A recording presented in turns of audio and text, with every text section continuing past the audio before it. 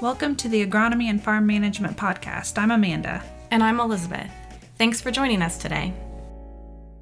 With high wheat prices and no relief to demand in sight, I'm sure a lot of farmers are reconsidering what we considered once poverty grass and adding it back into the rotation this fall.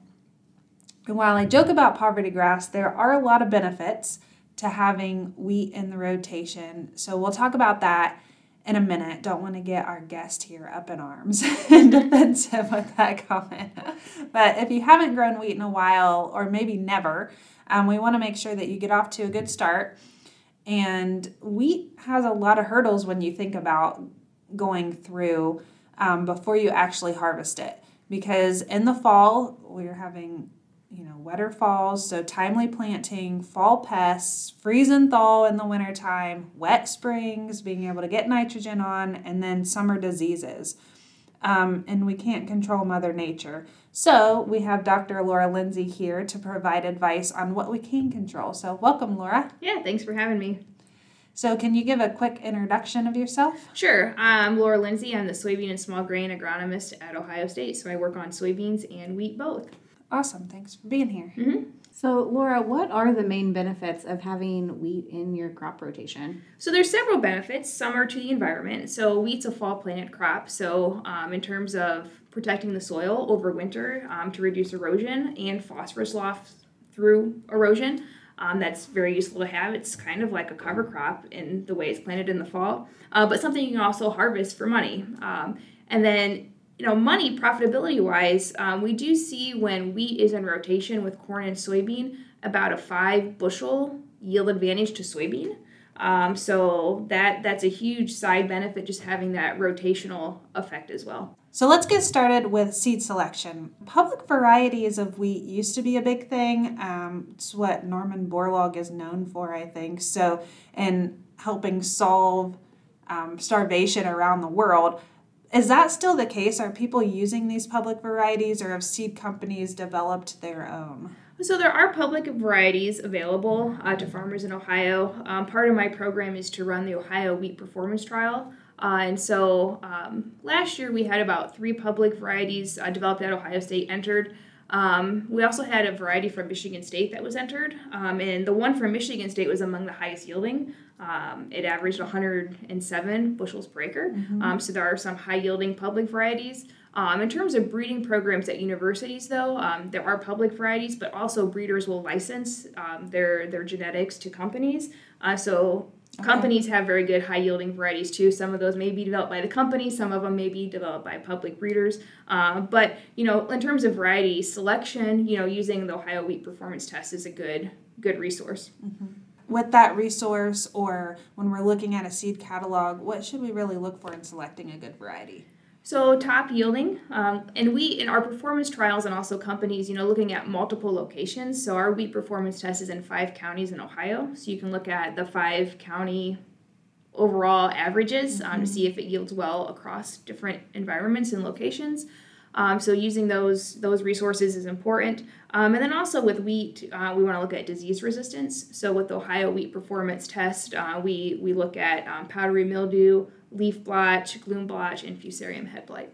Good to know. So when it comes time to plant wheat, it's definitely a different cycle than corn and soybeans. So what, for folks who aren't familiar, is the best window to plant wheat? So really, we recommend farmers planting about no later than 2 weeks after that Hessian fly-free date. So the later you go, the less ideal it is. So really that 2-week window after the Hessian fly-free date for your county is the most critical time to get wheat planted. For farmers that are maybe new to planting wheat, if you can follow it after maybe a shorter relative maturity soybean variety, that'll help facilitate earlier planting. But we don't want to go too early either because there's negative consequences. So really that 2-week window after the county date is the sweet spot. So when we look at wet falls, that's not a big planting window, and it's... No, and I say the 2 weeks after is ideal. You can plant later. You can plant 3 or 4 weeks later. There may be some yield penalties there, but there's ways to compensate for that. And a lot depends on the spring, the following spring. Do we have a long grain fill period or short? So that 2-week period's a sweet spot, but if you go a little bit later, it's not the end of the world either. And Hessian fly is still a concern?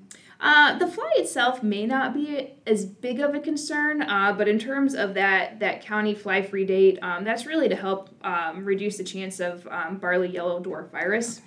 So that's important. That's why we want to stick to that fly-free date as much as possible. Do you have a ballpark of when that fly-free date occurs across Ohio? Yeah, so the Ohio Agronomy Guide has a really nice county map. Ballpark-wise, for the northern part of the state, it's the end of September, and for the southern part, about the first week of October. Planting window, if we hit it just right versus if we're a few weeks late, what should we think about with our seeding rate? Like, what's the ideal seeding rate, and how should we adjust that depending on when we actually plant? So if you're in that 2-week window for after the Hessian fly-free date, seeding rates of 1.2 to 1.6 million seeds per acre should be more than adequate. Sometimes we can go extremely low. If the weather is good, we can go really low, but to minimize risk, at least 1.2 to 1.6 million seeds per acre is ideal. As you plant later into the 3rd or 4th week after the Hessian fly-free date, 1.6 to 2 million seeds per acre may be needed. So still looking at fall, what else management-wise needs to occur in the fall? Should we be fertilizing? So that's a great question. So it's good to soil test regularly and have a good soil test program. So you want to maintain pH and P and K values based on your soil test levels. In terms of nitrogen, the Ohio Agronomy Guide recommends about 20 to 30 pounds of nitrogen per acre in the fall. Okay. And when should that go on? Like at planting, after it's emerged? Does it matter? It probably doesn't matter. I think most guys probably put it on at planting. Mm-hmm. Okay. We hopefully make it through the winter. What's probably the most damaging weather we can have for wheat in the winter? Winter concerns would be really cold temperatures with no snow cover. The snow helps insulate. Wheat is pretty darn hardy, but you can, if you get those polar vortex conditions with no snow cover, that can be a problem. Heaving can be a problem. So those freeze-thaw cycles, I've seen roots on top of the soil because the soil heaves. So that's an issue. One thing that we see almost every year in Ohio in the spring is those random warm days in like February, March, where the wheat can grow, and then you get frost in May. And so those can be concerns as well. So what are the top things as we move into spring that we need to be keeping an eye on? In the spring, it's good to see how your crop is greening up, what the stand is. So you don't want to do it too early because it won't mean anything. But at green up, if you're concerned about low plant stand or low plant population or not enough tillers, you can count the number of stems. So we do that a lot in our research. We'll count the number of stems in like a linear foot a row, just to get an idea of how many stems are there that could eventually bear heads. What's a good number for that then? So that's a $1 million question. And so we're doing a lot of research in this area, and there can be a lot of variabilities. Extremely ballpark, maybe 6 tillers, and not tiller stems. So this would be main stem or any tiller. So number of stems in a linear foot a row should be okay.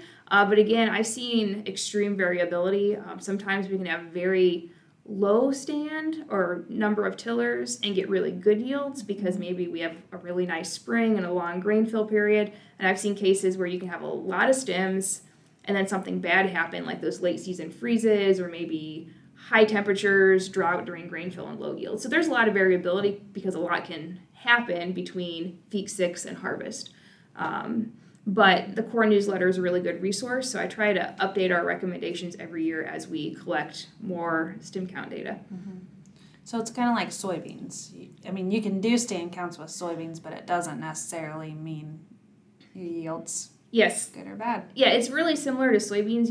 With soybeans, if you have a low plant population, you can produce more branches, and they can compensate for those low stands. Wheat is kind of similar. You can have maybe a low plant population, but more tillers or better grain fill if the weather is good. So yeah, very similar to soybeans. There's a lot of plasticity in the plant.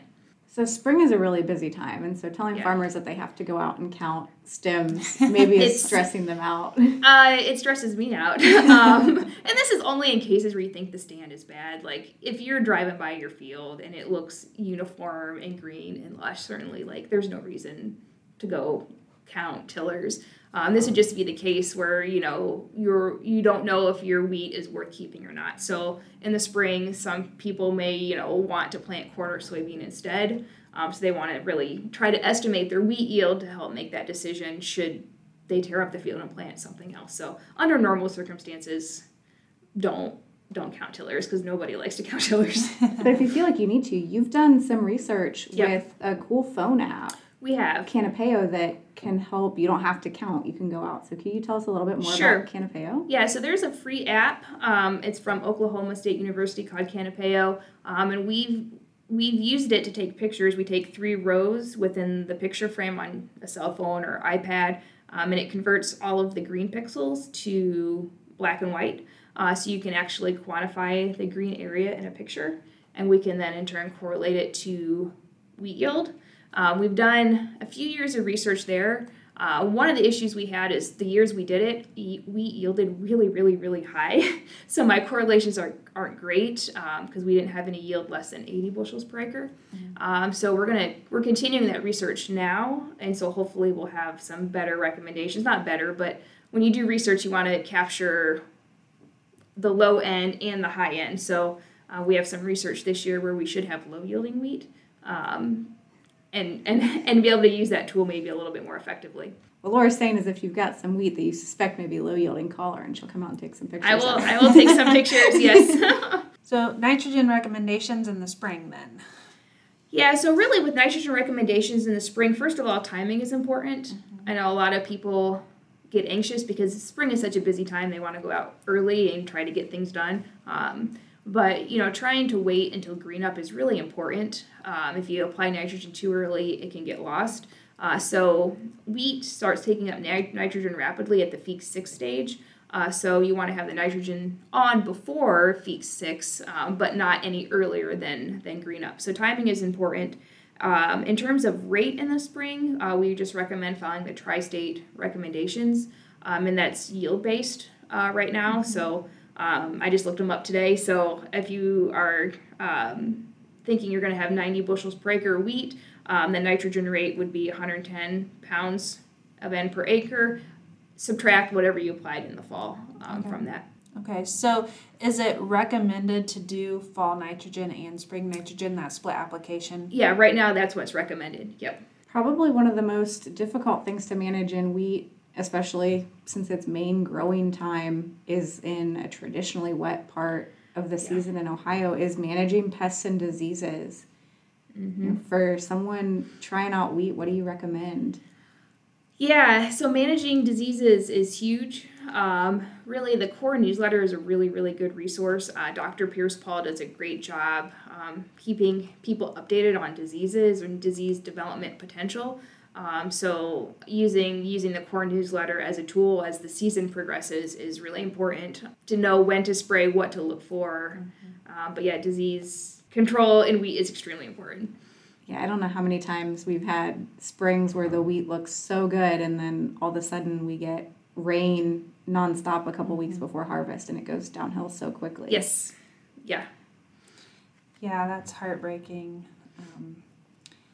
We can link up the scab predictor tool. I think that'd be that's perfect. pretty accurate with your location, looking at what the weather's going to be, and that'll help you make a decision on when you should spray, if you should spray. And in our research, we just wrapped up a high input wheat study looking at sulfur and extra nitrogen and fungicides, different components. And the one input that most consistently increased wheat yield or protected wheat yield was the foliar fungicide. So of all the inputs we evaluated, I think that's really the one to keep a very close eye on. Right, so to round this out then, harvest dates, talk about, what we need to look for when it's time to harvest, what happens if we can't get out there right away, all those considerations. Yeah, harvest becomes really tricky.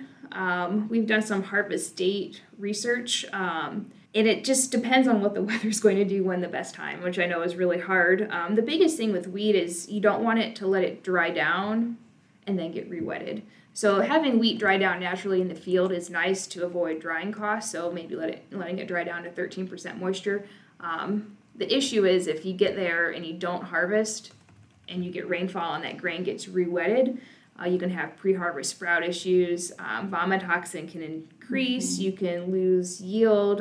You can have lower test weight. So trying to avoid that re-wetting as much as possible. And then maybe in some cases that means harvesting at a higher moisture and drying. You'll have to look at costs associated with that. I know some places will take higher moisture wheat. So that's something to look into as well. But really the important thing is avoiding that re-wetting as much as possible. So if you get a dry day, it's just a little bit higher than you want to, you should probably harvest, especially if there's rain in the forecast. If there's rain in the forecast, absolutely, yep. So one of the cool opportunities with wheat is in a lot of the state, you have the opportunity to double crop. Yes. Yeah, a double crop I think is a great opportunity, and really one of the benefits for wheat. Really, if you're in central or southern Ohio, double crop wheat or double crop soybeans after wheat should be no issue. We've done work in west central Ohio and Clark County, and we can plant, the first 10 days into July and have pretty decent yields. Northern Ohio becomes a little trickier. That is if you harvest wheat earlier, you can plant double crops. We've done double crop work in northwest Ohio. Some years I get 5 bushels per acre for soybean, and other years I think we were up to 20 or 30. So with the price of soybean, 20 to 30 double crop looks extremely attractive. Mm-hmm. Even if you're up in the northwest part of the state and double cropping doesn't look economically feasible, you still have the opportunity to cover crop on earlier and get it established ahead of winter. Yep. Absolutely, cover crops are an option. And also, too, in the northern part of the state, I know some people do relay intercropping where they can plant wheat in 15-inch rows and plant soybeans before wheat harvest so they can get that crop established sooner. So that's an additional opportunity. More management, though, if you have 2 crops growing at the same time, but another opportunity. Yeah, but really good return on investment, too, with that because you get such a good soybean yield afterwards. Right. It's kind of amazing to see those numbers. Right. Right, Laura. Well, thank you so much for joining us to talk about wheat. It'll be interesting to see what the markets do and how many acres go in this fall. Good luck to everyone. And if they want to follow up with some resources, follow you on social media, what are some good links to share with them? Yeah, first of all, the core newsletter is really great. I try to write as many articles as I can that are relevant. So the core newsletter would be the first one. My Twitter handle is @StepUpSoy. My website is stepupsoy.osu.edu. Awesome. Well, thanks again for joining us. Thank you. Thanks for listening to the Agronomy and Farm Management Podcast. Join us again in 2 weeks for our next episode. Hey, podcast listeners. Just a reminder to give us a like or subscribe so you know when we release new episodes. If you're enjoying the podcast, be sure to leave us a review also. We appreciate the comments.